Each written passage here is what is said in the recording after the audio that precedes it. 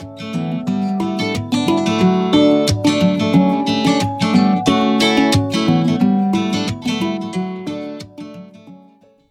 the case that we're going to discuss today is a case that I have called a case of not poking the bear, because it's a good example of how diagnostic testing can potentially lead to harm in patients. So this case starts off with a family doctor referring a patient to a gastroenterology office.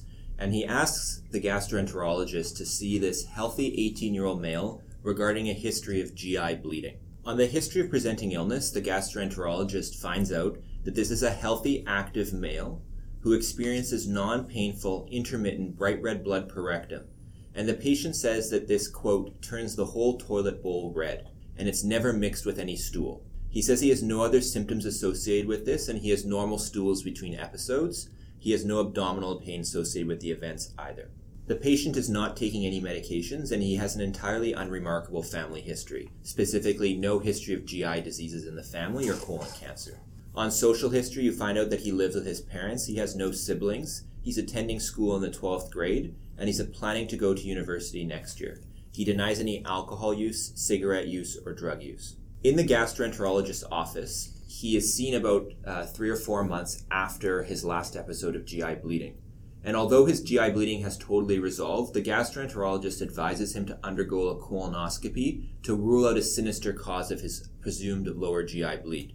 And at that point, they're particularly wanting to make sure he didn't have something like a familial syndrome that would predispose him to early colon cancer, although he had no constitutional symptoms and was feeling fine otherwise. So he undergoes a colonoscopy all the way up until the terminal ileum. And this is described as being an entirely normal colonoscopy. And the diagnosis at that time that was considered was either hemorrhoidal bleeding or an anal fissure. I think what's very interesting about this colonoscopy report is that this 18-year-old gentleman actually required no anesthesia whatsoever for a colonoscopy all the way up until the terminal ileum. And it is a testament to how tough a guy he actually is, and later on in the case, he withstands a lot of other discomfort throughout his hospitalization and medical condition. Is it too early to ask questions? No, please do. Okay. When he was having the bleeding, did he have a CBC ever? He did have a CBC back when he was 18. The case actually goes quite forward in time, so it's hard to get all the records back from when he was 18 years old, but he did have some mild anemia at that time. Hemoglobin's dropping into the 120 range. Okay, so definitely supports this was actually GI bleeding. Yeah. What was the alternative diagnosis that you would consider? Like some people eat a lot of beets. Oh, I see. And they poop out something that looks like blood, that is not actually blood. And so that's really uncommon, but like I would hate to send this person for a million tests for having eaten too many beets.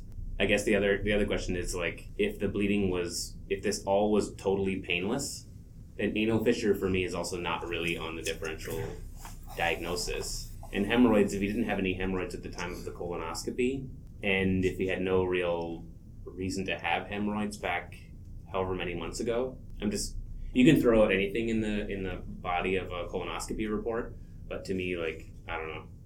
I don't buy either of those. Would you have proceeded to colonoscopy in this gentleman at this point? 18 years old, asymptomatic, recurrent episodes of bright red blood per rectum? Yeah. Some kind of investigation of large bowel, mostly because, like, to me, no 18-year-old should have unexplained rectal bleeding. And some of the things that cause rectal bleeding do go away and come back even when they're dangerous things. Mm-hmm. So I would have pursued. Would you have pursued? Yeah, I think I would have. Yeah, totally.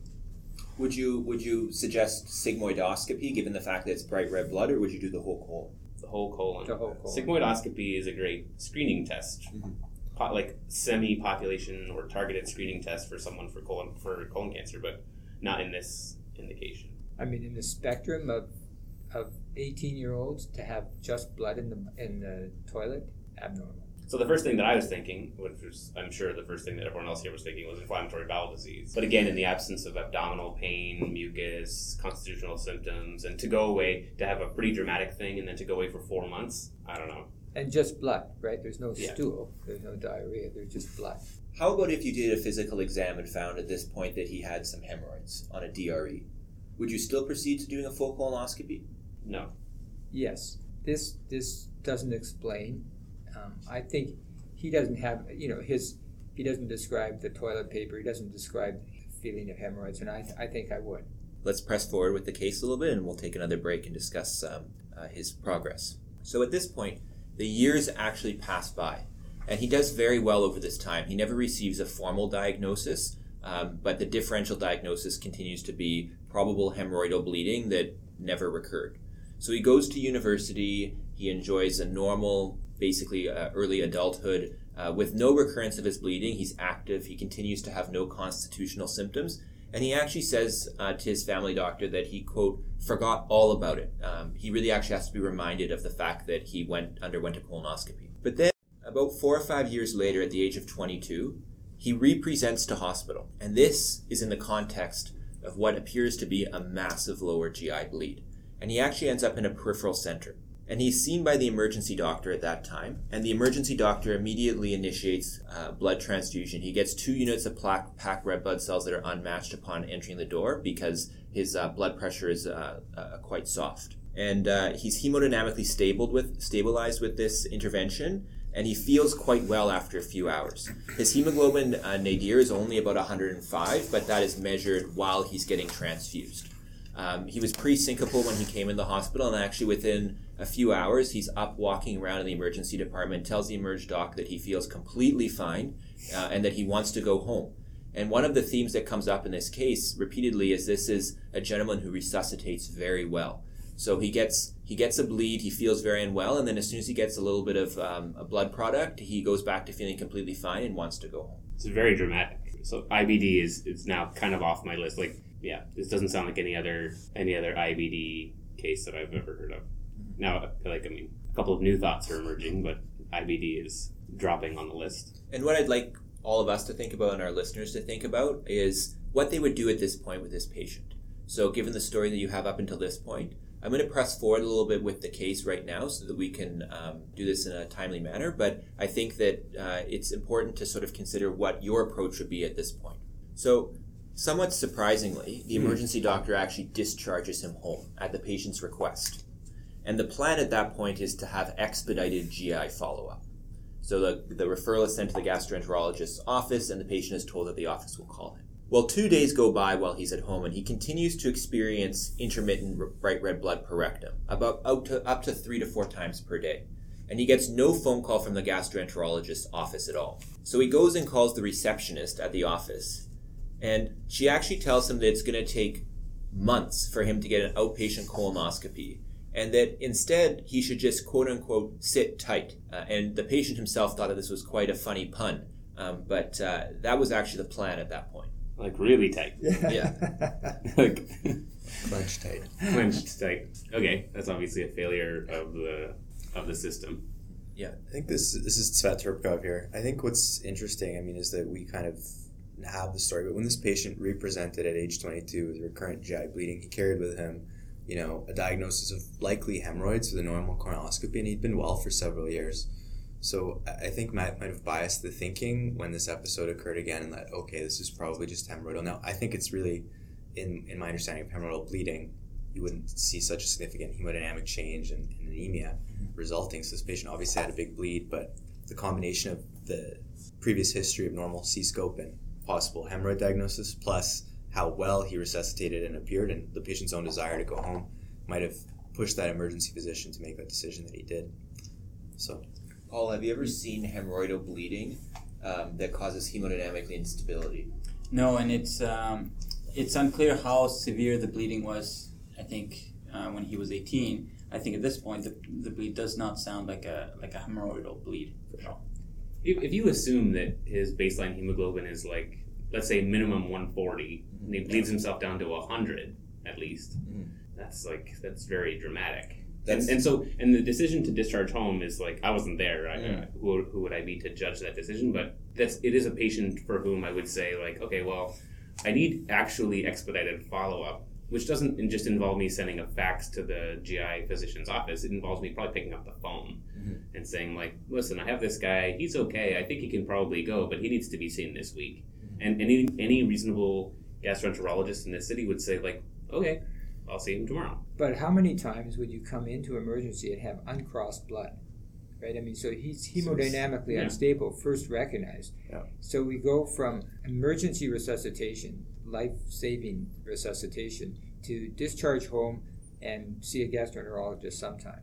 I mean, somehow there's a disconnect with the person. So even though we weren't there, even though the patient had this background history, even though he says he wants to go home, 2 hours ago you were saving his life, and now you're talking about having an intermittent conversation with somebody at some time and go home and wait for a phone call. That's not great logic.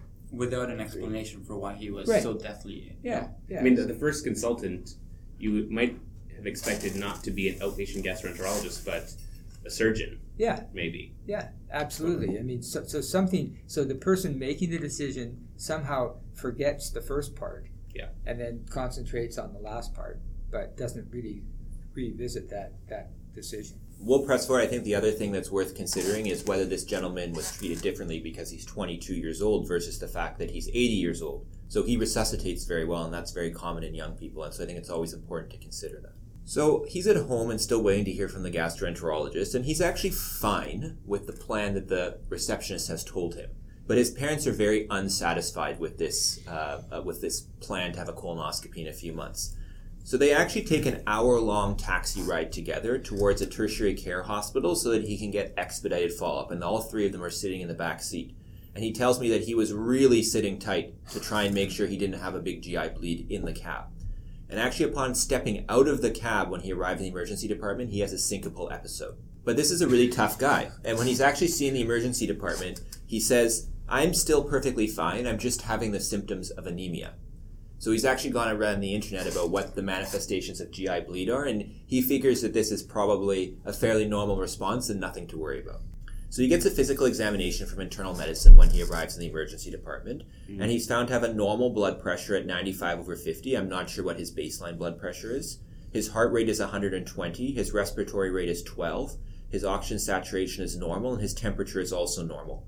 He's found to have a normal cardiovascular exam, other than the fact that he has a very low JVP, and his respiratory exam is also normal. He has a full abdominal exam that shows a soft, non-tender abdomen, and there's no evidence of groin lymphadenopathy. And someone does a DRE, which shows a large volume of bright red blood. I ask if anything else would be done at this point, and I think what's interesting is that sometimes our reflex request when somebody has a GI bleed is to check their orthostatic vitals, because a lot of the literature comes from some data about that. And so somebody actually asks him to stand up to check his blood pressure to see if it drops, and he actually has another syncopal episode in the trauma bay. So it was positive then. Yes. Very positive orthostatic vitals. Probably unnecessary given the history that we collected when he came out of the cab. And he's already tachycardic. Yes. And he's hypotensive and tachycardic. That would not be It's like 40% blood loss. Yeah. with a bunch of blood in his rectum. Yes. So I think it's a test that we might forego. Yeah. He has a number of investigations done when he arrives, and the most significant of which is that his hemoglobin is now 71. And as Dr. Voyer pointed out, this is a gentleman who probably has a baseline hemoglobin of 150, maybe just a week ago. So probably lost about half of his blood volume. His white blood cell count is normal, his platelets are slightly low at 149, and his serum electrolytes are all normal. If you go back and check his previous creatinine, his baseline creatinines are all above 120 with GFRs, his baseline GFRs are all above 120 with creatinines in the 50s. He's a relatively small guy, so this is actually an acute kidney injury for him with a GFR of 81. He also has a normal urea at 2.3. His liver enzymes are all normal, and he has normal coagulation factors. His ECG shows that he has sinus tachycardia. The normal urea, do you find that helpful in this situation? No. So I recognize the question, but no, I wouldn't find it helpful. And this is a gentleman who's actually been bleeding for a few days probably. Would you not expect the urea to be at least a little bit abnormal? I guess, but there's so many other factors that can affect it, and especially in him, I'm not sure how much weight I put on it, so it wouldn't guide me one way or the other. For me, I see the normal urea, and all it's saying to me is that, like, yes, he's got blood in his gut. We already know that he's got blood in his gut, but I think, to me, it biases me to think, I already thought this anyway, but it biases me more towards thinking that this blood is coming from the lower GI tract than from the upper GI tract. What about you? I think I had similar thoughts. I mean, I think if this patient, what we're talking about now is this brisk lower GI bleed, really an upper GI bleed. I think the absence of hematemesis and also the normal urea biased me to think more of a lower GI tract source, like a colonic source. But I appreciate that your normal urea might not be a perfect test. And Paul, you would as well? Well, I think I do put some weight on it because I think if the urea was markedly elevated relative to his creatinine, I would think that could be evidence that this may not be what a lower GI bleed as we suspected. But it's tough to say. And of course, if he has an acute kidney injury, the urea would be expected to rise if he's intravascularly dry as well. So I guess the issue is not the discussion that we've heard, but the thing is the decision making using this piece of information would therefore I not do an upper GI evaluation. So it wouldn't dissuade me from doing an upper GI evaluation. No. Right. So it's one more piece of information, but doesn't cross the threshold of actually changing what you'll do for it. Although it's, for me, the next test anyway wasn't going to be an upper GI scope. All right. So it's not made any impact on that. Okay. So I'm going to come back to that, Dr. Hoy. I'm going to ask you roughly what you feel your differential diagnosis is at this time and what investigations you would want to pursue. So he is resuscitated in the emergency department, which I think everybody would agree with as a next step. So he gets 3 units of packed red blood cells, some IV fluids, and his heart rate and blood pressure normalize with that. And he's admitted to the clinical teaching unit, which is an internal medicine service on the ward. How do you feel about the decision to admit to CTU? Well, I'm biased a little bit in his presentation, and I think it's fine. First of all, I think he needs hospitalization. I think we all agree on that. The question is where he should be admitted. I think, given our circumstances, I think it's an appropriate admission to CTU. Do you suggest, Dr. Voy, that he might have been appropriate for a surgical admission? Or I feel like there's a surgical diagnosis coming our way. I also feel like he'd be a good sort of more intense observation patient, like an HAU or Right. ICU Okay. person, while this kind of sorts itself out. Okay, that's actually a really good thought. It's not that I wouldn't involve a surgeon, but recognizing that the surgical presence on the wards is less than our presence on the wards, I think given his circumstance, I would have been more comfortable having him on a medical service. I don't mean going to the surgical ward, I mean going to the operating room. Ah, Yeah. okay. So I think that's a good segue. So what is your differential diagnosis at this point? Just me? Yeah. So I feel like there's blood in the lower GI tract, like blood spurting from something in the lower GI tract. Given his age and the intermittent nature of the bleeding, I think like a Meckel's diverticulum is on my list for sure. Maybe the highest thing on my list. Okay. Whether he has like an angiodysplastic lesion somewhere in the small bowel or something, or a vascular malformation in the small bowel, those are I think also fairly likely. But the commoner thing, like when at the outset of this case, I thought IBD was the most likely. We know that he has no diverticular disease and that's really uncommon in this age group anyway. Malignancy, I thought, was like pretty unlikely at the outset, and he's got no other red flags to suggest he's got a malignancy. An infectious colitis or anything like that, the thing when he was 17 or 18 would have been unrelated, and now he's not presenting with any other signs or symptoms of infection. So, yeah, like I guess I'm interested in Meckel's, some other vascular malformation, and angiodysplasia, I guess. You know, his family history, I am, like, we often say, like, the family history is negative. I'd want to know more about his family history. Like, we don't know everything there, but... And to me, when I hear the story, to me this is blood vessel bleeding. This is not, it just happens to be in the gastrointestinal tract, but this is blood vessel bleeding. There's nothing else that would give you this type of profound blood loss in the absence of other symptoms. So somehow there's a connection between a blood vessel and the GI tract. Where it is, I don't know. Why it is, I don't know. But that's what this is pinging for me is pattern recognition. Like I've seen a couple cases of young people bleed like crazy intermittently from Meckel's diverticulum. Right. And so that's the first place that I'm going. From an epidemiologic standpoint, if you took all the patients who were like this that went to the hospital, I don't know what is actually the most likely thing, But what part of Meckel's bleeds? I mean, what is it that's bleeding there? So they've eroded into a vessel if they're bleeding that much. Yeah. So it's blood vessel bleeding. That's, so whatever the pathology is, you can't have this much blood with normal coags and no other problem without having a blood vessel involved someplace. That's the same pathophysiology kind of as diverticulosis. Yeah. It can have very dramatic bleeds. Yeah. Angiodysplasia can have very dramatic bleeds that then go away.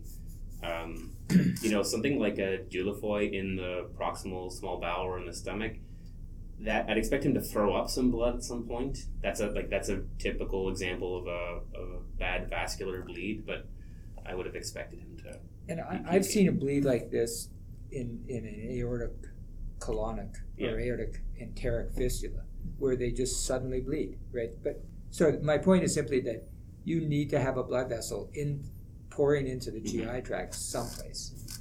Probably arterial. Yeah.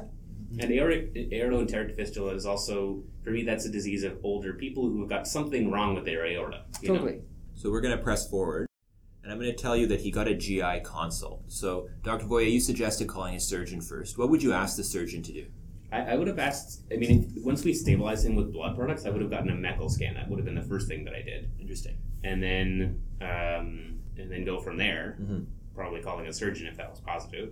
Just the colonoscopy, he has his colon interrogated 4 years ago, and it was completely normal. We're not looking for, I'll retract that. I think the reason that the colonoscopy, I don't think is going to be that helpful right now is because his colon's full of blood. They're going to say, it was blood in there. All there was blood everywhere. And so I don't know if it's going to be that helpful. And none of the things that I'm thinking about can be fixed with a colonoscope. So I think, one of the mistakes that was perhaps made in this case is they actually resuscitated him overnight, and the recurrent theme is that he actually stops bleeding. He bleeds quite dramatically, and he actually stops bleeding quite dramatically. And so he actually doesn't get the colonoscopy until 24 hours later because he's in the emergency department in the evening. And so when he gets the colonoscopy, I think we're all relatively unsurprised that it's a completely normal colonoscopy. So the next thing that I'd like to ask is what other people would do next. Dr. Voyer has suggested maybe a Meckel scan. Any other options in this situation? I think the Meckel scan is a great idea. I think other options would be, we presume that his bleeding has resolved, but perhaps he's got slow ongoing bleeding, so another imaging study to try to localize that source of bleeding might be reasonable, such as a red blood cell scan or an angiogram. Would you do that, Paul? I think at this point I would go on to CTA to see if we can localize the source. So I have another question for you, Dr. Voyer. What do you think the likelihood is that he's actually having an upper GI bleed? Given that his colonoscopy is totally negative, is it possible that this is coming from the proximal duodenum or the stomach? It's possible, yeah. How likely do you think it is? So the lesion would probably be something like a Dieulafoy or an angiodysplastic lesion. I don't know. I don't think I can give you a number, but it's probably above my threshold to investigate. So I would investigate. So then you would do an upper endoscopy next, or would you do a Meckel scan, or would you just do both? I think I would start with a Meckel's. He's stable. He's stable now. He's actually doesn't seem to be actively bleeding. His hemoglobin has stabilized over the last 24 hours. I would start with a Meckel scan. Yeah. And if that was negative, the next test for me, rather than a CTA or a tagged red cell scan, would be an upper endoscopy. Okay, fair enough. With push if they can, if they can go have a pretty good deep look. So I wanted to present here very briefly some guidelines. So this is the American Society for Gastrointestinal Endoscopy presents some guidelines for the management of lower GI bleeding. And so if you actually look at this algorithm, he falls under the severe hematochezia section of the algorithm. The other parts are occult bleeding, melena, and scant intermittent hematochezia. So we're going to go down the algorithm for severe hematochezia in these guidelines. And what they actually recommend is in the setting of a massive GI bleed, which is what he's having, is actually the first thing, as Dr. Voyer has suggested, is to get a surgical consult. Because most likely in these situations, the fix is going to be surgical. So they recommend doing this early. Then they recommend the next test being an angiography, tagged red blood cell scan, or some other functional test to actually see an active extravasation from a vessel. Then they recommend either from there going to the refractory bleeding algorithm, which is straight to surgery, or they say if you can successfully embolize it, just observe them. What I think is very interesting from these guidelines is one thing we don't commonly do anymore, but was always classically done, was to consider putting a nasogastric tube down, irrigating the stomach with some saline or some water, and then sucking back up to see if you've got any blood. That might be a cheap and easy way to actually rule out an upper GI bleed rather than subjecting him to sedation and another scope. Well, I wonder about this guideline when they're talking about massive bleeding, whether this is referring to a situation where it's ongoing refractory bleeding. And in this patient, the bleeding seems to stop. Mm-hmm. So I wonder if that changes how we might approach this patient. For example, if you don't have ongoing bleeding, would these studies necessarily pick up that bleeding source? And going down the algorithm further, it's kind of going towards embolization or observation, which is an endpoint when you can't stop the bleeding. But in this case, it's stopping. So it's a bit of an interesting case in that way, I think. I guess my other comments about this I'm guessing that these guidelines aren't there for all comers, and so if the patient is under the age of 25, like there's no mention of Meckel's diverticulum in here, and so he's almost pediatric, this guy.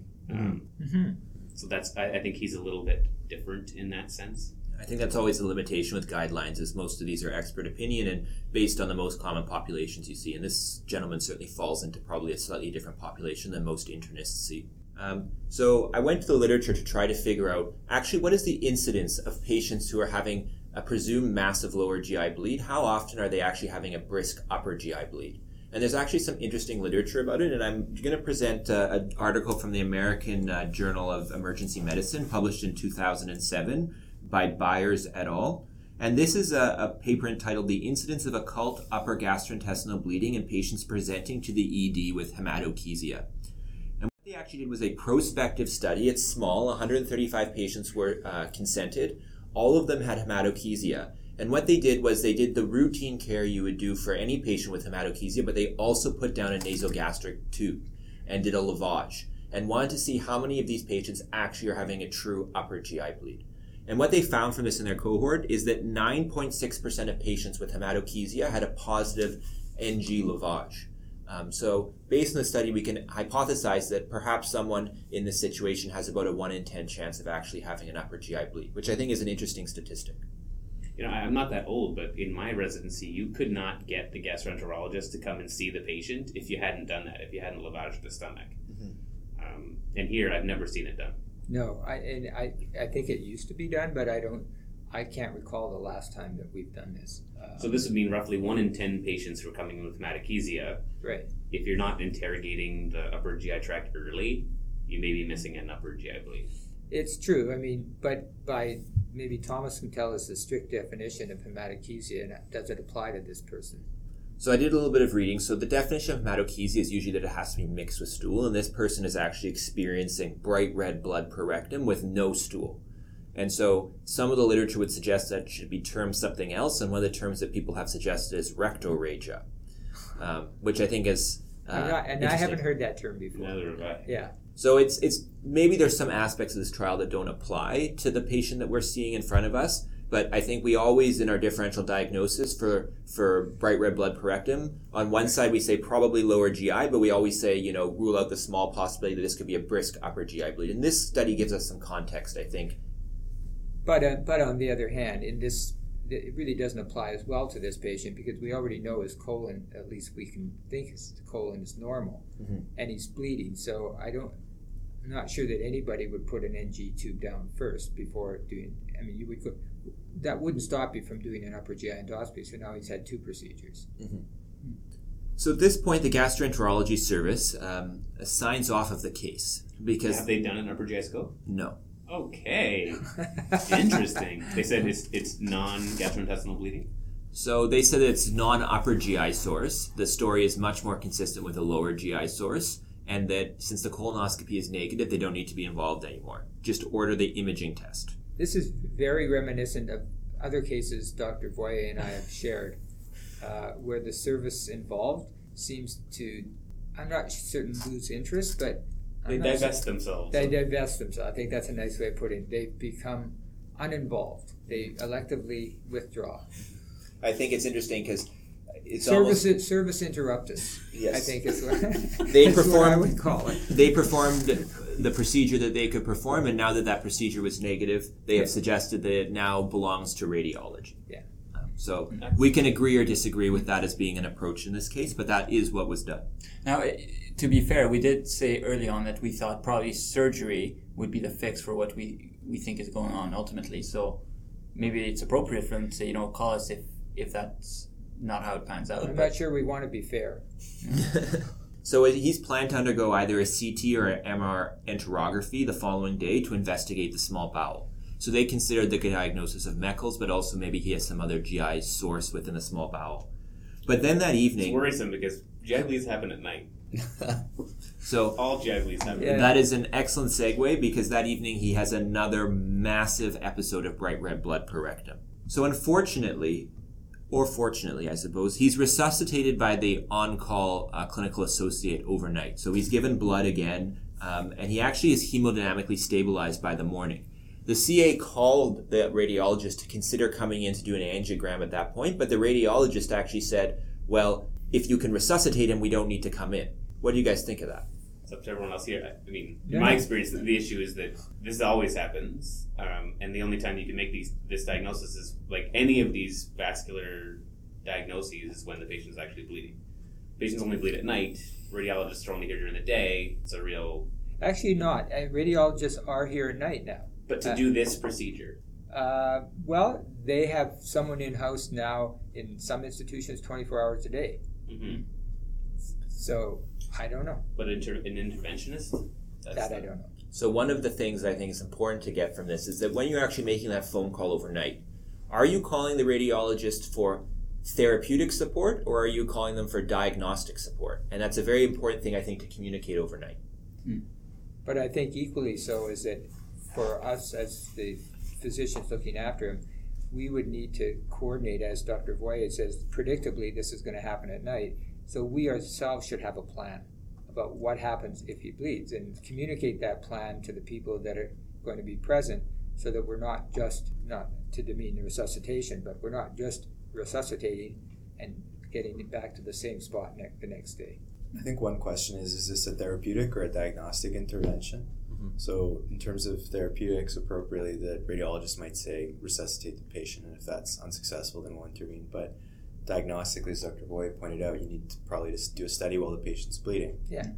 I wonder, instead of conventional angiography, if this patient was resuscitating well, if CT angiography in the night could have been done to try to find the bleeding source. But they won't take the patient down to CT if it's not stable. It's difficult. It's a sticky one. So I asked the question, now what, which we've already talked about a little bit, so we'll press forward. But he actually undergoes a CT angiogram the next day when he's not bleeding anymore. And unsurprisingly, no source of bleeding is identified. So we've probably missed a window of opportunity to diagnose him.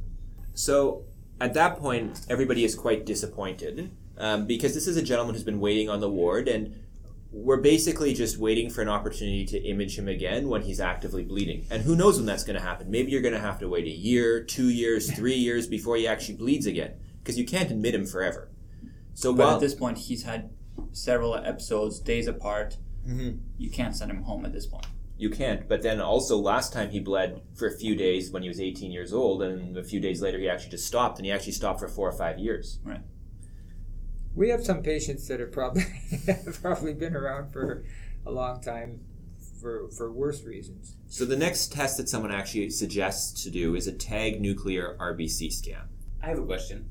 Yeah. It used to be that sometimes we would try to provoke a bleed with heparin. Is that still a thing? I've seen it in the past, in the distant past. I've always been uncomfortable with it. I've never seen it here, but I did see it back in my previous home. And did it work? Yeah. And how did it worked in the sense that people really bled. Right. Yeah. And so, and how did, and you were prepared for that bleed? Yeah. Okay. So he undergoes a tagged RBC scan, and actually, fortunately, this shows evidence of blood pooling in the distal cecum. So what do you guys think about this result? Is it helpful? What would be your next step? I think the trouble with an RBC scan is it doesn't truly localize the source of the bleeding enough to actually act upon it directly. So now we have blood basically, distal cecum. We still don't know where it's coming from. We just know that's where it happens to stay. Right, so Dr. Voyer, does this rule out to you the diagnosis of Meckel's diverticulum? No. And the rationale being that all we know is that he's probably bleeding somewhere proximal to the cecum. Yeah. I think that was also the concern that was raised by the treating team. So they wanted to call general surgery, which they did, but general surgery said, well, then what are we going to take out? The whole right side of the colon and the entire small bowel? Because we don't really have a location. All we know is that the left side of his colon is probably okay. So I ask again, what next? So what would you guys do when you saw this result that afternoon? So Dr. Voyer still hasn't gotten his Meckel scan. Anything anyone else would suggest? I have to admit that I probably wouldn't have done the red cell scan. Mm-hmm.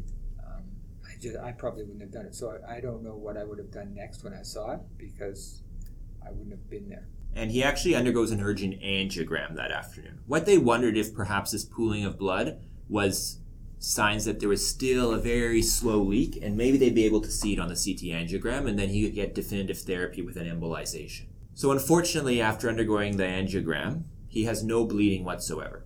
So humor me for a moment. When someone has intermittent angina, we can provoke them. We put them on a treadmill and we get them to run and see if their symptoms come back and if their ECG changes. So my question for all of you is, if someone has intermittent GI bleeding, can we also provoke them? And Dr. Voyer has alluded to this without being aware of the case, and we suggest that you don't consider doing this at home, but maybe you can consider doing this in a tertiary care center. So the radiologist's next step actually is to poke the bear. He decides to administer 3,000 units, so a full loading dose of heparin, intra-arterially, and then he repeats the angiogram. Okay. I mean, this is so just in my limited experience, really the surgeon should be aware that this is going on. If you're going to do this, the critical care unit should be aware that this is happening. Because you might be about to witness a catastrophic bleed. The patient should be cross-matched for 8 units of blood, the whole thing. So there are some services that are aware. The surgery service is aware of this. Okay. I don't think at this point the intensive care unit is aware. They're about to be. So actually no bleed is identified. Oh. And after giving thanks that nothing bad has happened, what would you guys do next in this situation? I think Dr. Voyer's position is what we should have done next, what we would do next, but should have done first. And that's making all the services aware of whatever we're doing. So the radiologist wasn't satisfied with that provocation. So What time of day is it? It's about 4 in the afternoon. Of course it is. he poked some more. So what he decided to do was poke some more. He actually decided to inject 2 milligrams of intra-arterial TPA. We have a lot of surprised faces in the room. And so this seems a bit crazy. But what does the literature actually say about giving TPA to patients who are having intermittent GI bleeding? So this is actually technically termed as a diagnosis, gastrointestinal hemorrhage of obscure origin. And there's a paper in the year 2000 published in the American Journal of Gastroenterology that discusses the first set of patients who undergo provocative angiography with this history of GI bleeding, and it's by Bloomfeld et al. And they examined 7 patients, all of whom had had a very large number of previous investigations, but could never have their source of GI bleeding identified. And these patients actually underwent a similar procedure to what this patient just had. So they were given sometimes heparin, sometimes urokinase, as well as a vasodilator called tolazidine to try to get them to bleed. And what they found in this group actually was that 2 of the 7 patients went on to receive a formal diagnosis as to where they were bleeding from, and it changed their long-term management, mainly in the form of surgery. 5 patients did not have a source identified, and none of these patients had any severe consequence from this. Somewhat surprising. There's also 2 papers published in the Journal of Vascular and Interventional Radiology, one in 2001 by Mark Ryan et al., and one in 2010 by Kim et al. And they are further assessments of this potential drug cocktail for the diagnosis of obscure GI bleeding. And in the 2010 paper, they performed 36 procedures and examined them retrospectively, and actually identified extravasation in 31% of cases. And of the cases they identified extravasation, a definitive therapy was reached in 92% of cases. So their conclusion is that provocative angiography is actually helpful in about 1/3 of cases, maybe a little bit less than that. And none of these patients had any severe side effect. There was also an abstract published in the same journal in 2014 by Zurkia et al. And this paper, as far as I can tell, has never led to a full publication, but they examined the same technique in a prospective manner. So what are people's thoughts about this at this point? So first of all, where's the catheter? He's getting this TPA injection where? I'm not sure. I'll show you. Intra-arterial? I'll show the report. I think it's actually they're finding one of the mesenteric vessels that they think, or the area that they think is being affected, and injecting it right into that area. So they've got a catheter in his like femoral artery or something, I think so. and they're up somewhere fiddling around the aorta. Yeah, they're in the aorta, in one of the probably the superior one of the mesenteric arteries. Okay. It seems a bit atypical. I certainly haven't seen TPA given to someone who's bleeding, but fortunately, this actually identifies a source of bleeding in his cecum. Mm-hmm. And so, quite, I think, thoughtfully, the radiologist actually gave him a bunch of packed red blood cells before he actually administered the TPA. And the findings suggest that he has a bleed that is identified in the cecum, and they communicated this finding to the general surgery team. And that he actually tolerated the procedure quite well. Question here, Svet. Did they give any protamine to reverse the heparin that they gave him? Not to my knowledge. But this was the same day. Yes. Same procedure. Yes. It's within 15-20 minutes of the heparin. So the general surgery team is consulted, and they plan to do an urgent OR that night, and he's transferred back to the ward. Why are you, you seem concerned? This guy's going to require like a fair amount of monitoring and blood work in the next couple hours. I think that's a fair assumption. None of this was actually directly communicated in great detail to the most responsible provider. The radiologist administered, I think, this on his own volition in discussion with the surgeon, and so there wasn't a lot of handover at this point. So it's 7:01 that night in the evening, and I'm about to leave for the day. And overhead, a code blue is called. Oh no! And I go straight to the ward where this patient is, and he has had a massive GI bleed. There's actually blood all over his room. And he's basically lost consciousness in his bed. Oh no. He has a decreased level of consciousness. His initial blood pressure is about 40, and a massive transfusion protocol is initiated. He actually probably has a brief period of PEA arrest as well. So he is given about 20 units of blood product over a span of just 40 minutes, and the OR slate is urgently cleared, and he is brought to the OR by the general surgery team, the anesthesiologist, and the code team. He has an open laparotomy with a right hemicolectomy. They actually tried to scope the colon as they were opening it up surgically to try and find where the lesion was bleeding. And they actually cut out segmental parts of it gradually and opened it up on the pathology table and actually looked through, and they could never find what was actually bleeding. So they decided just to remove the entire cecum. What they were really afraid was there a chance this wasn't coming from the cecum? So they would remove this area, and he would go back up, get closed up, and bleed again. So what do you guys think the diagnosis is at this point, based on everything we know? What's the etiology? I think, as Dr. Casson pointed out, this is a bleeding vessel into a viscous organ lumen. We're not seeing, they probably presumably looked at the small bowel, they didn't see a Meckel's. It's somewhere near the cecum, and we don't see anything intraluminally. So I think it's some kind of vascular bleed, vascular malformation that is small so that we can't see it, but it's probably there somewhere. So I think the differential diagnosis is pretty narrow at this point. It was felt as most like an AVM, which can actually be almost invisible when they're not bleeding. So he spends one night in the anesthesia recovery unit and is actually discharged from hospital 2 days later. He makes a miraculous recovery. He has no long-term sequelae, and now more than 2 years from this initial episode that I saw him, he has returned to school, and he has absolutely no long-term problems. He's never bled again. So I think we were all very grateful as to how well he did. Some of the themes from this case, I think one thing that's very important is this is a young guy who resuscitated very well. We probably underestimated how sick he was at first, and then certainly there could have been an improvement in the handover and the planning process around giving him a provocative angiogram, because he fortunately did very well, but there was a very high chance of a significant morbidity and probably a mortality from it. And so I think we learned a lot from this case. But actually, when you think about it, the provocative test did what it was supposed to do. The issue was that we weren't prepared for what it was supposed to do, because each time we never did anything, he actually probably became hypotensive, stopped his bleed, and then we resuscitated him from that. It's just this time, that's not the situation. We've actually prevented his natural history and created a new history for him.